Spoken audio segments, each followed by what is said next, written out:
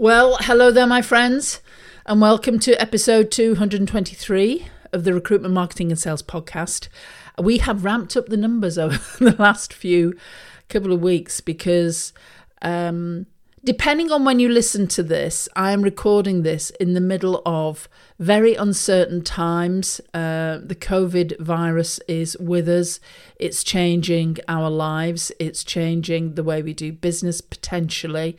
And in the UK, we are just about to head into the eye of the storm with regards to number of cases. So every day we've been doing a different podcast to help get people through this particular situation. And today's podcast is slightly different. We recorded this literally a few weeks ago, just as everything hit. In fact, I think we just got the podcast recorded with Howard, and the day after there was the directive from Boris Johnson that all the pubs would close, people needed to work from home. There was lots of different directives, and it just didn't feel appropriate to share this podcast then. I think for many of us, we've gone through that up and down emotional roller coaster over the last couple of weeks. We now know that, okay, this is how we just have to dig down and find those reserves and move forward. And also for many of you, I know because I've been speaking to business owners nearly every day, that maybe it's a time to consider how we do it differently when we come out of it. So for many of you, I know that thinking about a retained service has been on your agenda. And we did a podcast. Go and have a look on the Superfast Recruitment website. I think it was back in August from Howard, and he was talking about the possibilities of a retained service. And in this particular podcast, he's going to talk about how you might consider selling a retained service, because you know, the facts are recruitment has changed, and I think that what's happening currently that we're all experiencing will change things there too. And Howard makes some excellent points in this recording about how to sell retained, because, you know, this will create some great opportunities, particularly I think for SME businesses to stand out, to be more distinctive, to really, you know, step forward into what's possible for them. So Sharon conducted this interview. So I'm going to, after our little lovely lady that introduces the Recruitment Marketing Sales Podcast appears, then listen in as Sharon and Howard talk about how to sell a retained service. And for this particular podcast, there will also be a transcription too. So let's get into it. Welcome to the Recruitment Marketing and Sales Podcast. An obsessive focus on marketing and sales is the only way to accelerate your agency growth. So listen in now as we share the latest strategies and techniques guaranteed to deliver you more placements and profit.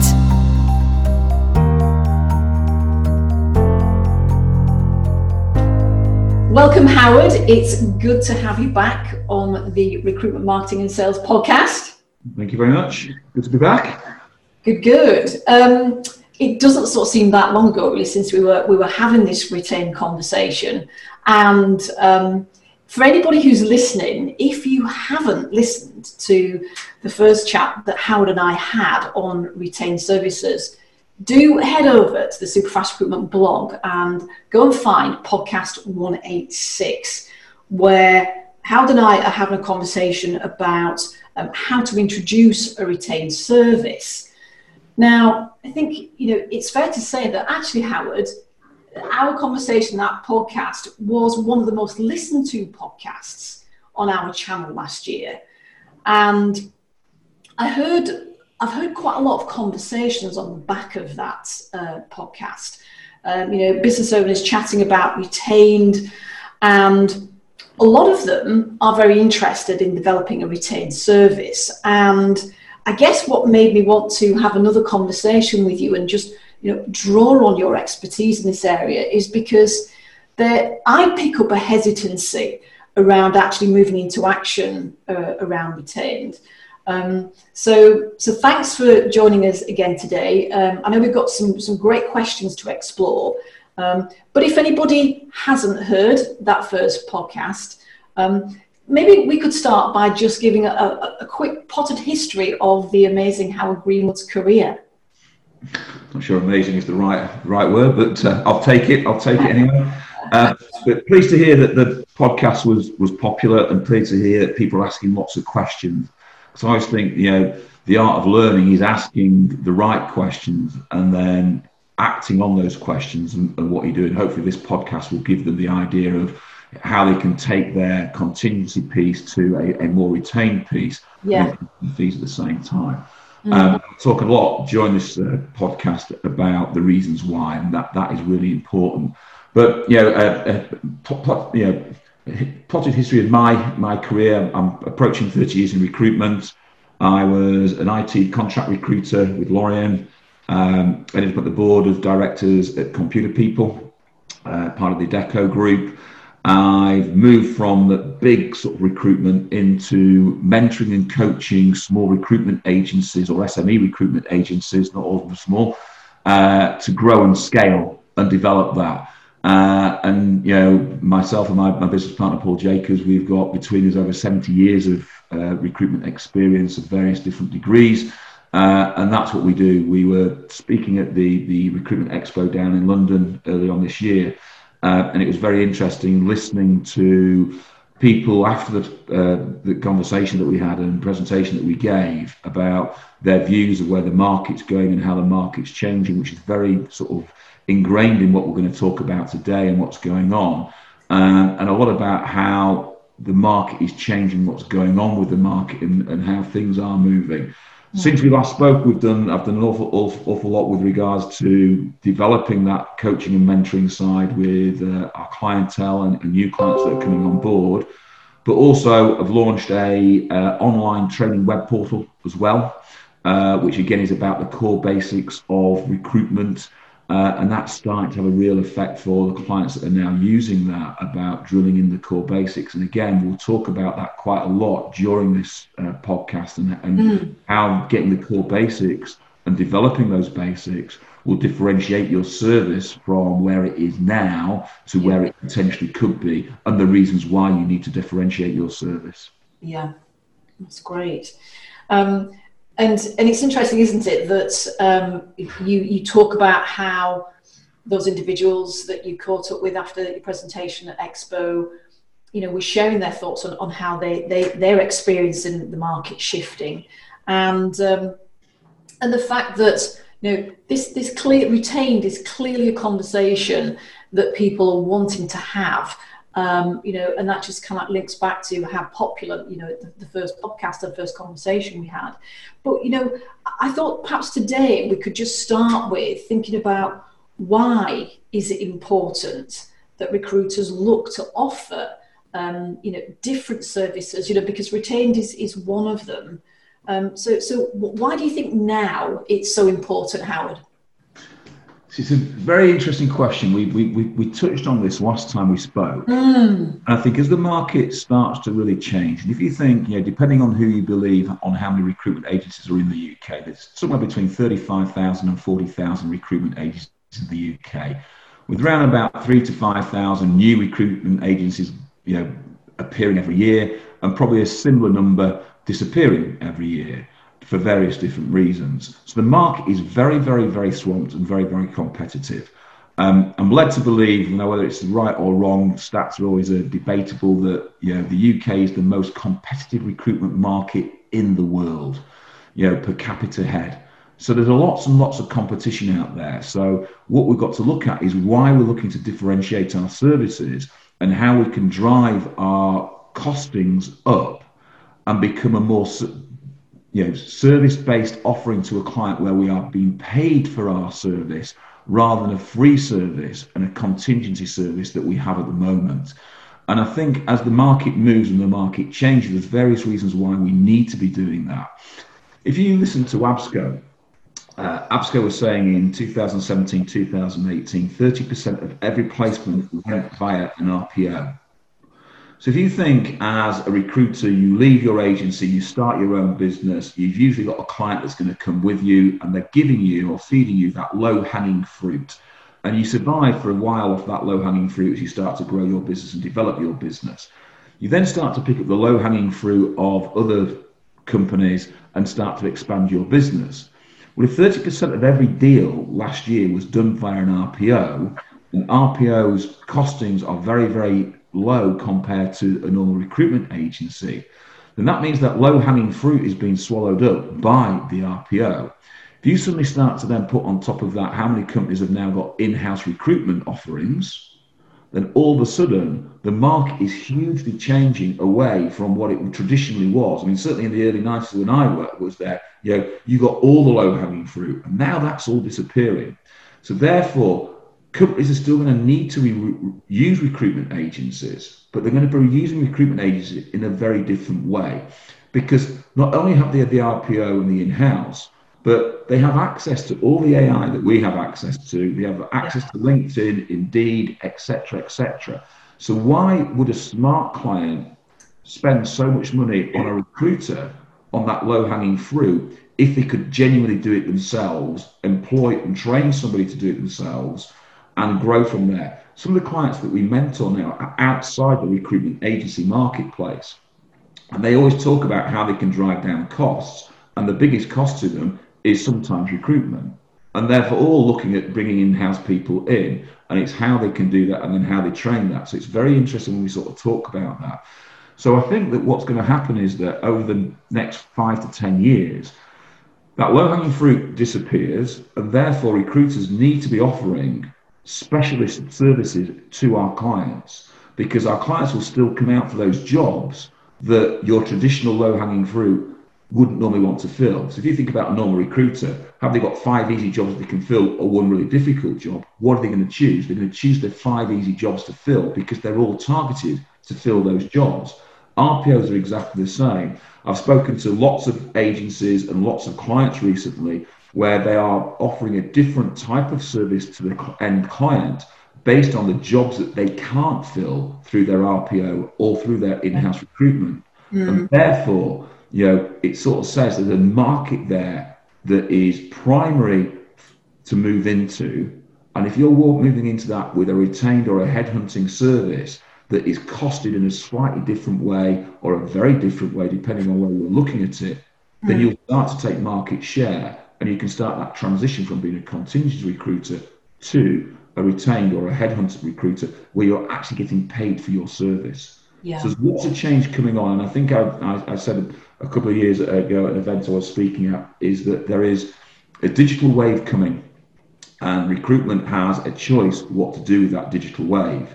You can either swim out and ride the wave and hope you ride it really well, or you can sit on the beach and let that wave crash straight over the top of you and wipe you out. Yeah. And I think if I was a recruiter running a recruitment agency, and the people that I'm talking to and dealing with and mentoring and coaching, they're all swimming out to the market. They're all swimming out to ride that wave and get on that wave. They don't want to be that Luddite that's left behind and be swept away on the beach. So it's a very interesting market time. So now there's an opportunity to really change how your agency is perceived and how your agency is interacting with the marketplace, rather than just being a free service, which is what we almost class ourselves now as until we actually make a placement. Yeah, and it's interesting, you give that, I really like that analogy that you use, of riding the waves, or, sitting on the beach and being swamped by them, because I saw an article recently from Greg Savage on LinkedIn, and I think, in that, he's got that quote that he keeps banging the drum about in terms of, recruiters, if they want to sort of, grow and thrive in the market, really they need to be digital and marketing agencies. So I think, it's a consistent message, isn't it?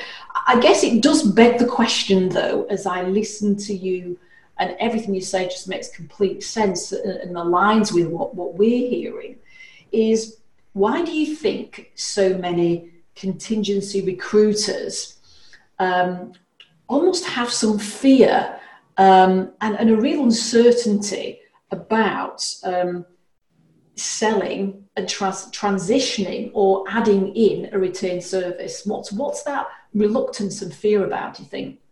I can't work out whether it's true fear or whether it's a lack of knowledge. Right. Creates a belief system. Good distinction. That creates fear. Yeah. Do you think the irrational sort of thing about fear is that 90% of everything that you fear is irrational and doesn't actually truly exist? Yeah. That, it's a bit of a strange thing. How many people fear clowns for whatever reason, and it's there. How many people fear spiders, and yet the most poisonous spider in the world, the daddy longlegs, is a spider that can, or allegedly the most poisonous spider, isn't a spider that can bite you. So there's lots of illogical fears out there, and I always think that lack of knowledge sometimes is very, very, a very sort of interesting thing. And I described it in this way that you're stood at the moment, or most recruitment agencies stood at the moment on a ledge, and they've got to step off that ledge. Okay, and it's the not knowing that stops them stepping off that ledge. That fear of falling and crashing and burning and dying, or whatever it be. And so when you turn knowledge properly, that know-how, and then stepping off that ledge with knowledge creates knowledge, and you've got to have that knowledge to go there. And I think a lot of the fear is the fear of failure. If I don't deliver, if I suddenly change my business from a contingency to a retained with my clients and I fail to deliver, my client's going to sack me. My client's going to get rid of me. Okay, but it's lack of knowledge of what you're actually giving and the differentiation between contingency and retained, and how they're approaching that with their client, because they're probably approaching it with their client with a contingency mindset rather than a retained mindset. Therefore, what they're not doing is they're not setting the expectations of the client of what a true retained service actually means and why it's different. Therefore, the client's expectations of them are very, very different. So you've sold a contingency service but gave a retained fee for it, but you're still working in a contingency mindset, and the client's still working in a contingency mindset. And therefore, if a deliverable doesn't happen, then it's a real problem to the client and a real phobia for the agency. So there's that fear of pushing back into the client and really driving in what's going on. And I always say that if you're going to sell retained services, you have to understand what that actually means and how that actually works. But also you have to understand which roles are primary for retained and which aren't, rather than trying to sell retained for absolutely everything. When it's not. And I always think clients, don't like being pushed back on, and yet how many clients come and ask us to find a purple unicorn, and you refuse to push back because you're a contingency recruiter, you take the job, and you take the job on contingency. 99 times out of 100, you never fill that job because you're filling other jobs that are infinitely easier to fill. However, that job potentially could be fillable with the right process. It could be fillable if you engage with the client with the right mindset and set the client's expectations in the correct way. And what I mean by that is that if you sell that, I'm going to find that purple unicorn for you, but to do that, you're going to have to pay me for the initiation of the search. I will then come back to you and tell you why you can either find the person or why you can't find that person. And then we can tailor things to what the client truly needs and requires and what's actually available out in the market. We'll discuss that later on, and some of the other questions are going to link into this very, very nicely.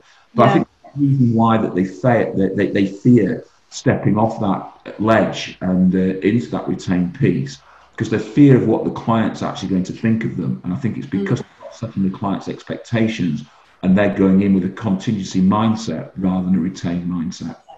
And it's interesting actually, because something that we hear frequently with the clients that we work with is that they are very passionate about the quality of the service that they offer. And when we get them to think about all the different steps in their process, there can be 30 plus 40 steps in their process. And if I could have £1 for every time I've heard this particular phrase, that really our clients are giving and receiving more of an exec search retained service, but paying for contingency. And it's like, why are you doing that? Because you're so undervaluing the quality of the service. And I think that there's also then that that fear almost, and that uncertainty, because the mindset that they've gone in with is they've set let's say the benchmark as you're paying for contingency, but I'm going to give you a retained service. So it's like, how do I then go back and give the same level of service, but as you've highlighted earlier, ask for 10 or 15% extra. There's quite a lot to unpick there, and obviously how they communicate the value of what they're doing. Obviously there's a big communication piece there as well, but there's a huge debate there between recruiters and headhunters or search firms, depending on what they call themselves. Yeah. The recruitment agencies, they're saying we're giving them a more retained search, more of a headhunting service, but we're doing it a retained contingency fee or contingency price, which is. Yeah. And I'm sure headhunters would completely disagree that you're not offering them. You're just offering them a more polished contingency service. Not offering a fully retained or headhunting type service. Yeah. Be an interesting debate on that. That'd be a great podcast or a great webinar to have, and watch that debate go on between recruiters and headhunters on what is the service, because the headhunting service is very, very different to the contingency service that 90% of all recruitment agencies offer. So, we will cover that partially sort of during today's conversation. Yeah. Well, before we perhaps get into looking at how people can develop and sell and implement a retained service, let's be honest about it, because there's always pros and cons to anything, and services are no exception. So what do you think are some of the pitfalls of the retained model? I think some of the pitfalls of what we've discussed is that genuine lack of understanding of what true retained actually is, and having that retained mindset. So there's a pitfall that you're going to go in and sell a retained service, but it's just a polished contingency service in reality. So that's one of the pitfalls that they have, and that's why they sort of pull away. There's also that view of if you're going to sell retained on absolutely everything, then you're going to fail at some place. But it's understanding. If the client understands the true meaning of retained, then they understand that each individual part of the recruitment process is divisible. Therefore, you are paid only to be engaged. Then you are paid to have a short list or long list. Then you are engaged for the fill of the role. And most contracts that are written nowadays are not divisible. Therefore, if they were taken to a court of law because they haven't ended up giving the client an end product, then they maybe have to give that retained part of the fee back to the client, because it isn't divisible. And that's how the clients are being sold the service to them, and the lack of understanding from the agency market on what retained is and what a divisible contract is. The big argument that headhunters will have is about the actual process that recruiters actually deliver to clients. So a pitfall is your process a genuine retained process? Does it differentiate yourself enough to be able to charge that 10%, 15%, 20% more fee to your client? And headhunters have a very, very different service to contingency market. And therefore a pitfall is, again, going back into that retained market, but with just a polished contingency service. The other thing that I think is a huge pitfall is most of the recruitment market tend to reinvent recruitment every single day.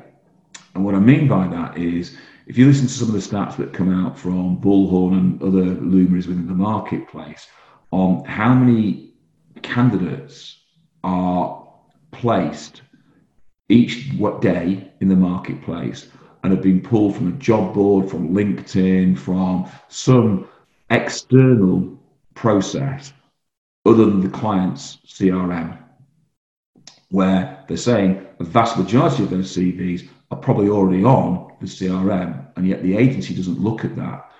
So the reason why high-end companies go to various different types of headhunters is because of the quality of their candidate pool and their quality of the knowledge of the marketplace.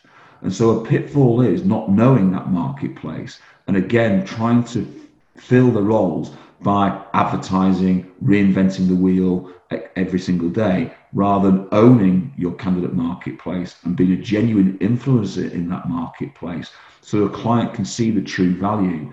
And I think the pitfall of the whole lot is not providing value to their end client. And that means the lack of understanding from the agency, and coupled with the lack of training that they will give their staff, because they just see, take that job on, get paid the fee up front and fill it like we normally fill it. And then all of a sudden, that's a whole different ball game. And that's why the clients therefore push back a little bit and don't like retained, because they don't see the value in that retained service, because they don't see a value in the quality of the service that's been given to them by the recruiter. And that's where the headhunter will come in and change that marketplace quite heavily. And it's an interesting view what the headhunters do next, whether they stay at that highbrow end of the marketplace, 100K plus, etc., or do they step down a little bit and start to take the top end of the recruitment market and work from there. And it's a very, very challenging sort of time that, I know certain headhunters that probably make 4 or 5 placements a year, and recruiters are going to be sitting there listening to this going, what, 4 or 5 placements a year? Yeah. They're probably 100 to 200K. So huge fees, because they're looking for people who are 7-figure salaries and things like that. Yeah. So it's the quality of their talent pool and their knowledge of the market on where they're going to go find that person that wants that type of money and how they prize that person out of that company. So they are truly looking for that purple unicorn. Yeah. And that's a very, very different service. And that's what recruiters have got to start to understand. There's a transition from being a contingency to a retained to a headhunt, where you have to change your level of service. And that's the big pitfall, not changing your level of service, not changing your service, not truly understanding what that means to the client. And I say, and if your contract isn't divisible and you don't deliver, it's going to fall down anyway. So you've got to look at that and how you set the mindset of the client and the expectations of the client and your staff, again, are a pitfall that most agencies don't even consider when trying to do retained service.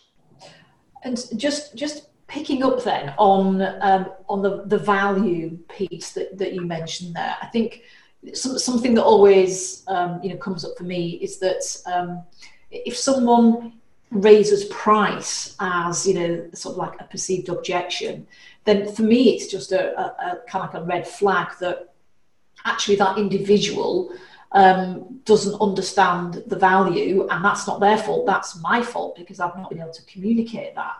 So when you're thinking then about, let's say, recruiters selling retained versus contingency, why is pricing a recruitment service so hard for recruiters, if you compare contingency and retained? Pricing is always interesting, isn't it? Everyone always quote high, because then you can always drop your price. If you go low, you can't go up. Yes, yeah, like classic sort of like, almost like mothers kind of like old wives' tales or something, isn't it? The myths that just they keep perpetuating. Yeah, and generally what happens is a contingency recruitment will go in and they'll sell their service, they'll quote high, the client will go, no. Everyone else has quoted that service to me at 15%, you've quoted 25%. And generally what they do is they drop their pants and go, right, I'll do it at 15% to fall in line with everybody else. Yeah. And the reason this is, and again, I've been trying to champion this for the last couple of years, and I've been working with a couple of clients, over the last year or so with their service, and they've seen a marked difference when they've changed the way they sell their service to their clients, and how the client then differentiates and sees the value in the different styles of service that they actually have. And what I mean by that is that if you start with a contingency sell and you group all your services in as one, so the general recruitment sell is the client will say, that's very good, understand that, tell me what your sale is, and you go through and you say everything that you do, and then you go 25%, let's say. And the client says no, you're left with nowhere to go other than downwards, because you put all your service offerings on the table in one big basket and wrapped it up and said, here. And if you start to look at how the modern day sell happens, if you look at, say, how people sell online or how people now sell services, they'll have a bog standard service and there'll be a page on their website saying, look at this, here's a bog standard service, you get this, this, this, this, and this.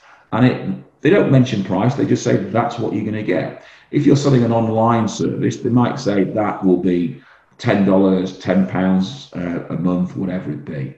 Then they have a secondary service that has so much more added into it. Then a third service, maybe a fourth service. So if you look at that as a bronze, silver, and gold type thing, and you separate out each individual service as you speak to your client and talk about that to your client, and then you start to talk to them about, right, which service actually suits the role that you want. Because remember, not every role is going to require a retained service. They might say that role fits perfectly with our contingency. You can then quote a price for that contingency service. If they turn around and say, actually, I'm looking for a really important position, etc., etc., etc., I think it should be retained. Again, because you have differentiated, you've not lumped it all in one. You could now say, well, our contingency service is normally this price. For our retained service, it's this price. So they suddenly get a view of the quality and the value that you're selling. So you have to be able to differentiate your service. And I've got a number of clients that have done that, where they differentiate it on their website. They've created documents and they're sending documents out to their clients that break their service down and differentiate their service. And then when they start to speak to their client, the client's now getting an understanding of the different levels of services that can be provided, not just all one thing. So we need to start to think that sometimes that, the other reason why it's hard to sell retained and go up is very much in line with what we were talking about a little bit earlier about the headhunters and why they are different. We still believe in the contingency market that 360 is the best way to go in the marketplace, where a headhunter will have a researcher going out into the candidate marketplace, constantly talking to candidates and bringing candidates in to the headhunting pool. And they drive that into the headhunting pool, so that when their client comes, they've already got a list of candidates that they can go and approach and they know what's going on. The headhunter then speaks to the client and takes the role on, brings that back in, and either the researcher or a client manager then manages that process. So whether it's a 180 or a 120 degree service, what you're finding is that they understand their candidate marketplace so much more. And what the client is paying you for is to bring the best talent on the marketplace. And when you're selling that service to them and you're saying, I've got 4 or 5 candidates that I know now that are engaged, passive market, but if I brought this service you're offering to them, they might be interested, but I also know X, Y, Z, here, and here, and you're talking the marketplace properly, then all of a sudden they can see the value in your market knowledge and your access to the market, because you are an influencer in the marketplace, because these type of candidates will pick up your phone call because you're already engaged with them. You've already been working with them for a long period of time about helping them develop their careers and talking about them, what's out there in the marketplace, without being that pushy recruiter and trying to force them into a job. And that's what headhunters do. They grow their passive marketplace constantly, and they work with their candidates constantly, irrespective of whether they've got a job for that candidate or not. And that's a very big difference. So when it comes to providing the best product to your client, now you can charge a far better service. And I'll go back to the same analogy I used last time, which, you can go buy a McDonald's burger for £2. I don't know what it is because I've not bought a McDonald's burger for a long time. Or you could go to a 5-star Michelin star restaurant and buy a burger that is £20. The difference in the meat and the bread, etc., that actually goes into the burger is very, very fine, the difference. It's not a massive difference. But the experience of walking into McDonald's and walking into a 5-star restaurant is hugely experienced, and you pay for that experience. Yeah. So if you're offering a contingency experience to your client and trying to sell retained, how can you drive your price up? You can't. So you have to change how you deliver to your client and deliver a Michelin star quality. Yeah. And that also improves the quality of the product that you're selling. So although there's a very little difference between the meat product, the meat in the Michelin star restaurant is infinitely better quality than it is in McDonald's. Yeah. Although it's still beef. Yes. Yes. No, absolutely. So let's think then. Let's sort of transition into someone makes a decision that they want to transition towards introducing that retained service. When they start looking at developing a retained model, what do you think are the key things that they need to have in place? Okay, so besides addressing all the pitfalls first, making sure that your contract is fit for purpose. Yeah. Okay, I think a process of service offering that differentiates and is different to contingency is an absolute must. So we just talked about that in pricing. If you don't differentiate service, then you're in problems. So you need to own your candidate market. You need to be an influencer in the market, and that goes back to your comment about Mr. Savage. You have to be marketing constantly to your audience, and your audience, if you're retained, is 90% candidate and 10% clients.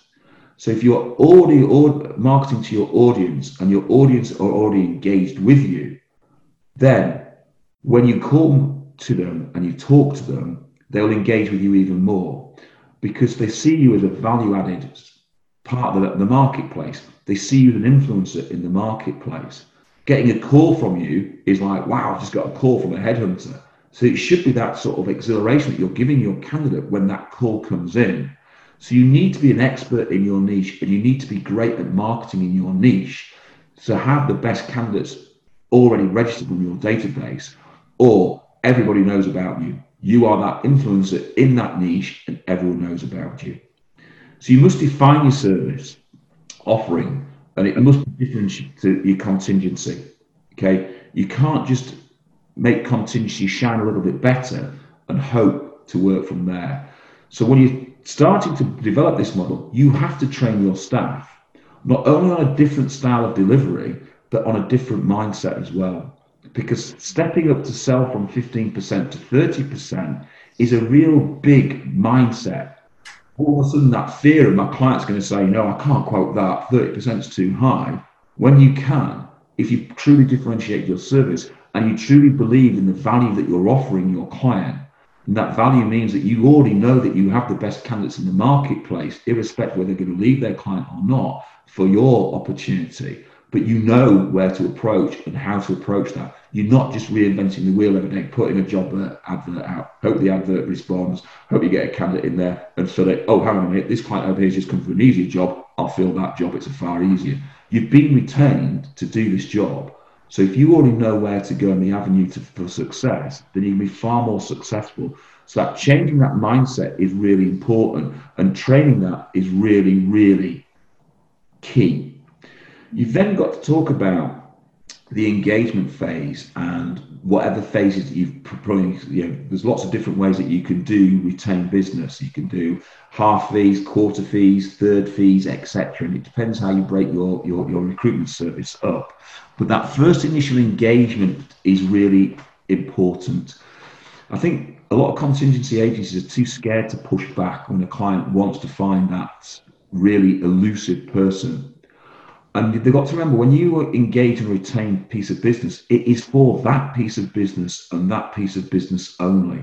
What you can't do, and I was speaking to a client the other day, and this is exactly what happened to her. Said, I've done a retained job, I've been being paid for the engagement phase, I understand that, and the client's come back and said, actually, I don't want that job, can you fill this job? And they changed the job to being a finance organisation. They wanted a graduate who'd been out of university for 2 years, but has no debt and no credit history.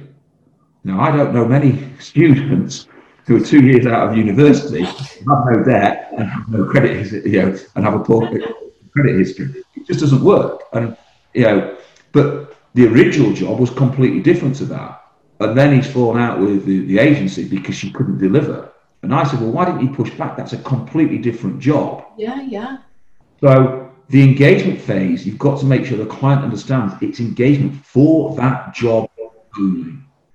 And that engagement phase to me is always, if you know your marketplace, before you engage with that, you should be able to tell the client, yes, I can find these people, or this is going to be really hard to find. I'm going to have to work exceptionally hard on covering every type of candidate that's in there, or you know the market that well to say, actually, that person doesn't exist. We need to work on the spec first before we engage on that process.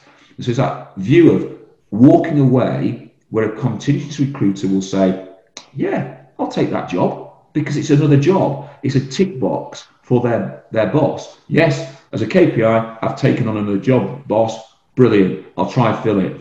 Okay. When they know in their hearts of hearts, they're never even going to fill that job. So what's the point of even taking the job on in the first place? It just becomes background noise that swamps them after a certain period of time. When you've got so many of those jobs, you don't see the good jobs for the bad jobs. Yeah. So that engagement phase is really important, that when you initially you start with your client, you explain exactly what's going on and work.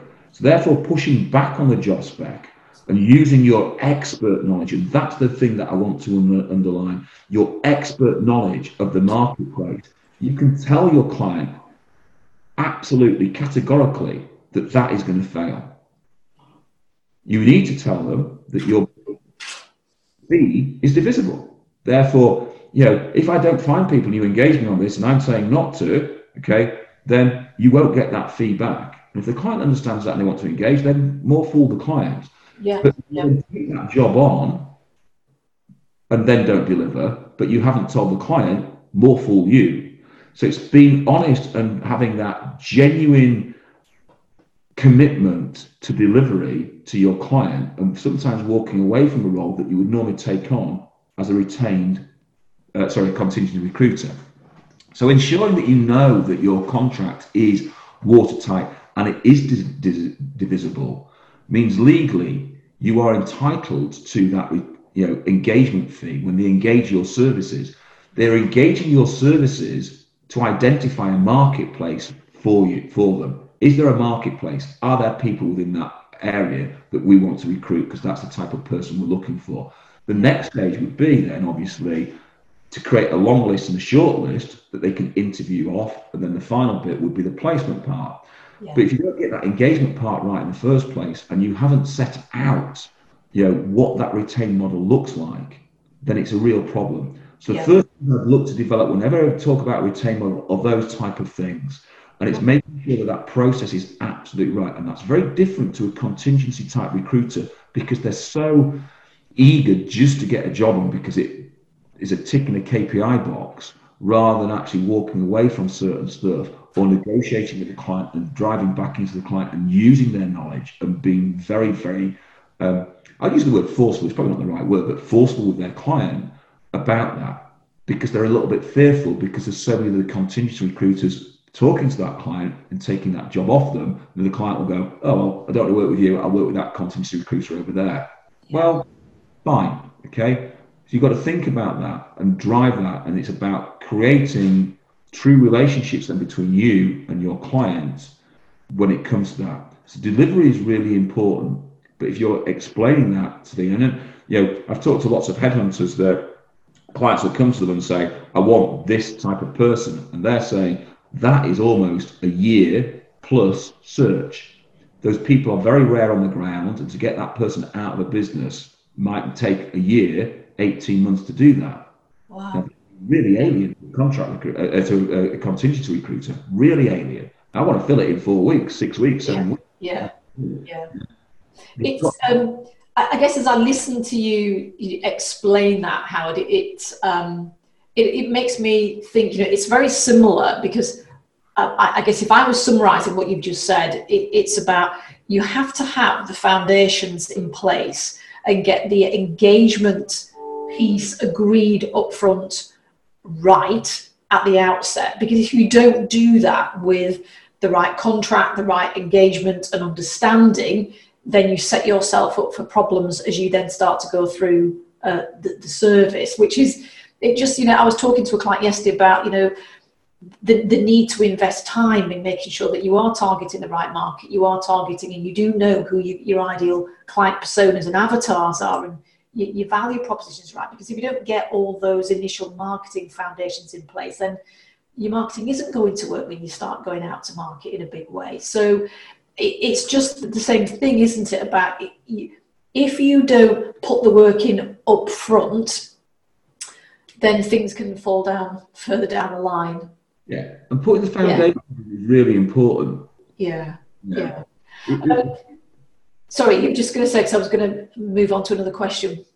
I was going to say, putting the foundations in is really important. And what we talked about earlier about setting the client's expectations right from day one is absolutely paramount. Yeah. And we state that we set expectations in the recruitment market when really we set expectations with regards to I will try and find that candidate.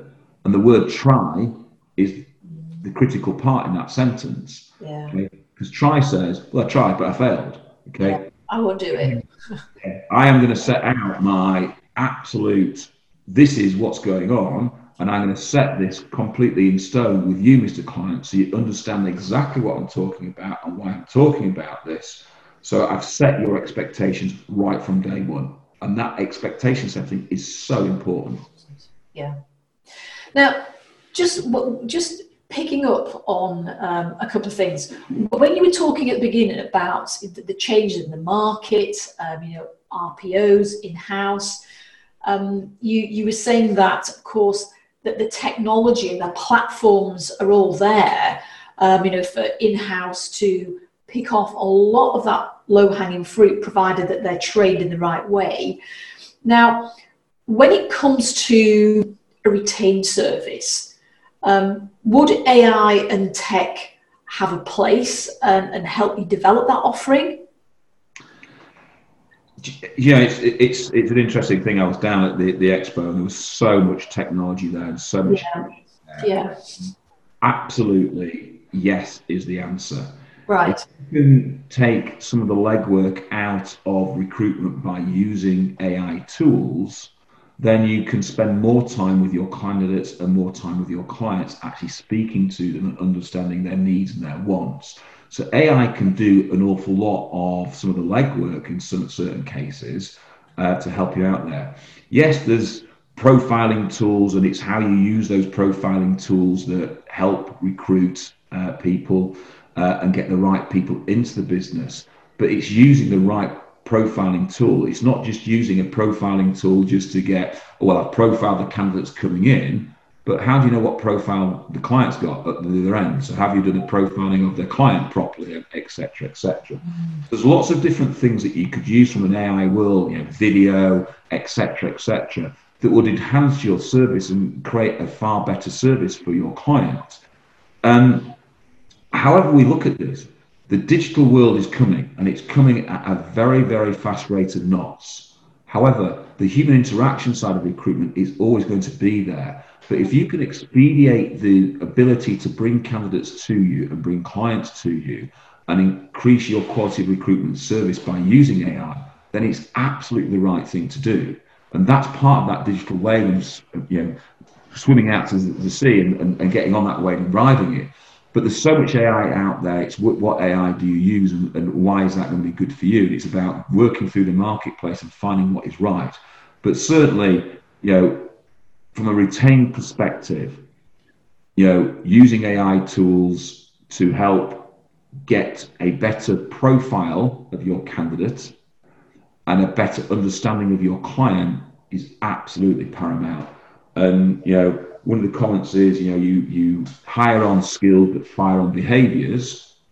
So if you know the behavioral profile of your client, and then you can match the behavioral profile of your candidate to your client, then all of a sudden you're supplying a far better qualified candidate to your client, because you can always train skills, you can't train behaviors. So AI on that sort of front is really, really key. But there are other things that you can look at. As I said, if you could, how you market to your candidates daily. It's interesting. I wrote an article on LinkedIn yesterday, about, are you competitive, and are you working all the angles to make sure that you're competitive? And a lot of agencies market constantly to their online audience, i.e. LinkedIn, Twitter, Instagram, etc. And yet their audience that they've already engaged with is on their CRM.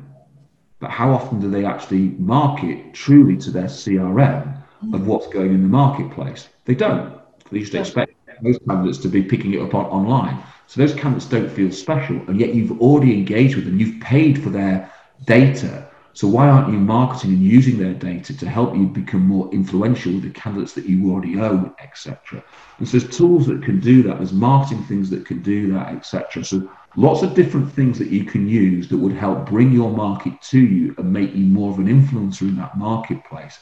And AI sits at the heart of that, in my humbled opinion. And if you ignore that, then you're becoming further and further away from your market, and eventually you'll be so far away from your market you can't even see where your market is, and you'll be out of business.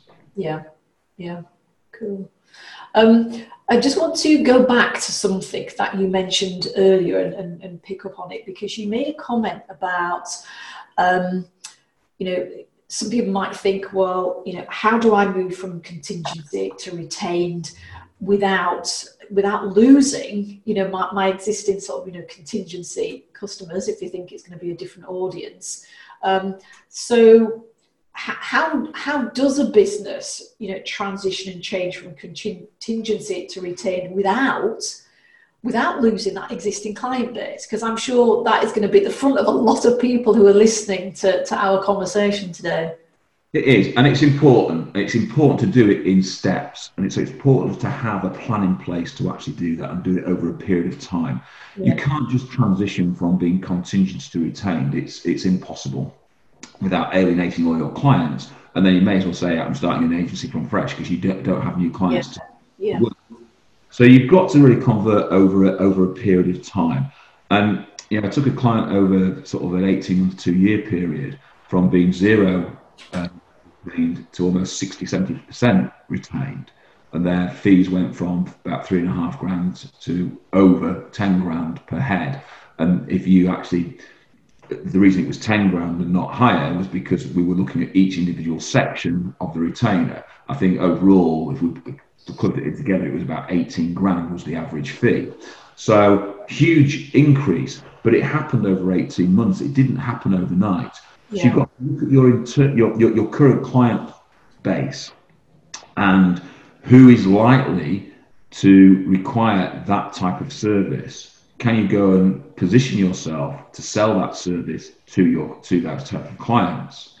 Who else could you sell that service to? How do you price that service? Because it's not just pricing it just as a third. There's lots of different ways that you can price a retained type of service. So it has to happen over a period of time, and you have to choose wisely. Once you get into a position, though, of strength, what you can suddenly start to find is those contingency clients that are the bane of every recruiter's life, i.e. they become a CV pit, etc. You now have a far more confident approach of sacking those clients, because you've now got better clients to deal with that are giving you more money, exclusive basis, they're paying for your service rather than being on a contingency basis. So you can choose that. You will always have clients that will have a contingency element and a retained element, okay? And that's fine. But it's about looking at your niche, capitalizing on your niche, and then saying, right, okay, this is the plan, this is the program of time that we're going to do, and this is the training we're going to put in that over a period of time we're going to convert. So it doesn't happen overnight. It can't happen overnight. So you've got to make sure that you do the right things, and it's about planning, preparation, putting the right plans in place. Cool. So thinking then in summary, if you could give some words of wisdom to people and advice if they are thinking of making the transition and building this model into their service, what would be some key things that you would leave people with as words of advice? Okay, right. That's always an interesting question, and I'll be politically correct to a degree. Okay. I was going to say go hard or go home. What I actually means do it properly or don't do it at all. Right. Yeah. And I think that is the key sort of message. Do it properly or do not do it at all. Because if you try to do it half-heartedly, it won't work. Your clients realize it's not working and you'll ruin the client base that you have. So either do it properly or don't do it at all. Training is an absolute must. You can't just expect a contingency recruiter to convert and start to sell retained or headhunting services without training them to be able to deliver those type of services. So you've got to really train your staff and train them not just on the actual mechanics of recruitment, but also on the mindset that is very different from a headhunter to a recruiter. I dropped a marketing email out and I had 3 headhunters come back and say, we're not interested in dealing with you because we are not a recruiter. You've headed this up. Are you a recruitment agency owner? We are not a recruiter. And so they're very proud about being called a headhunter or a search agency rather than a recruiter. So it is very much a mindset thing as well, and not just, a physical training on the process of what's going on. And then it's making sure you have the right things in place constantly and doing the right thing. So having a plan is really important, and then sticking by your plan. And that plan would cover all aspects of going from contingency to retain and how you're going to change your business. And that's all about the perception from within and the perception from outside of your business. If you went out and spoke to your clients and asked how your business is truly perceived from the outside market, your clients being your candidates and your clients, it'd be interesting to see what they actually came back with if they're really truthful to you. Then look at the perception of the business from inside the business, what your consultants say. So do they have that belief mindset? Do they have a mindset that will say, yeah, we can do this, we need the training on that, we can do this? And once you set those things in process, then you're fine. So I always think if you're going to do it properly or don't do it at all, because halfway it will really, really put a dent in your business, slow it down a little bit rather than speed it up. And you won't see the return on investment in that, and therefore you believe that retained doesn't work. Brilliant. Well, there's some real insights and gems, throughout this conversation, and also, some great information, Howard, even around the market and around AI and tech. Even if right now, that transition to retain isn't for you, I think there's a lot of information that you've shared that can still help recruiters and also help them perhaps plan when they might want to start putting the foundations in place for a retained service, just thinking about how the market will change and transition over the next 5 to 10 years. So thank you once again for your time and sharing your thoughts and your ideas. And we may well be back, and it might not be about retain, but perhaps having a conversation about a different topic at some point in the future. So good to talk to you, and speak soon. Thanks for your time, Sharon. Much appreciate it. Hope you guys enjoy it. If you have any questions, feel free to ask me. Thanks, Howard. Thank you, Sharon. Thank you. Bye for now. If you enjoy this podcast and you are ready to take your recruitment marketing to the next level, then check out Superfast Circle. In our Superfast Circle program, we are with you every single step of the way as you scale and grow your marketing. You get weekly calls with us, you get a full comprehensive training program online that you can watch and listen anywhere you are in the world. We have events, we have marketing collateral that's provided for you every single month. If you want to find out more, then head over to superfastrecruitment.co.uk/SFC and then read what's there, watch the testimonial videos, watch the case studies, and then book your demonstration call with one of us. And we look forward to seeing you on the other side.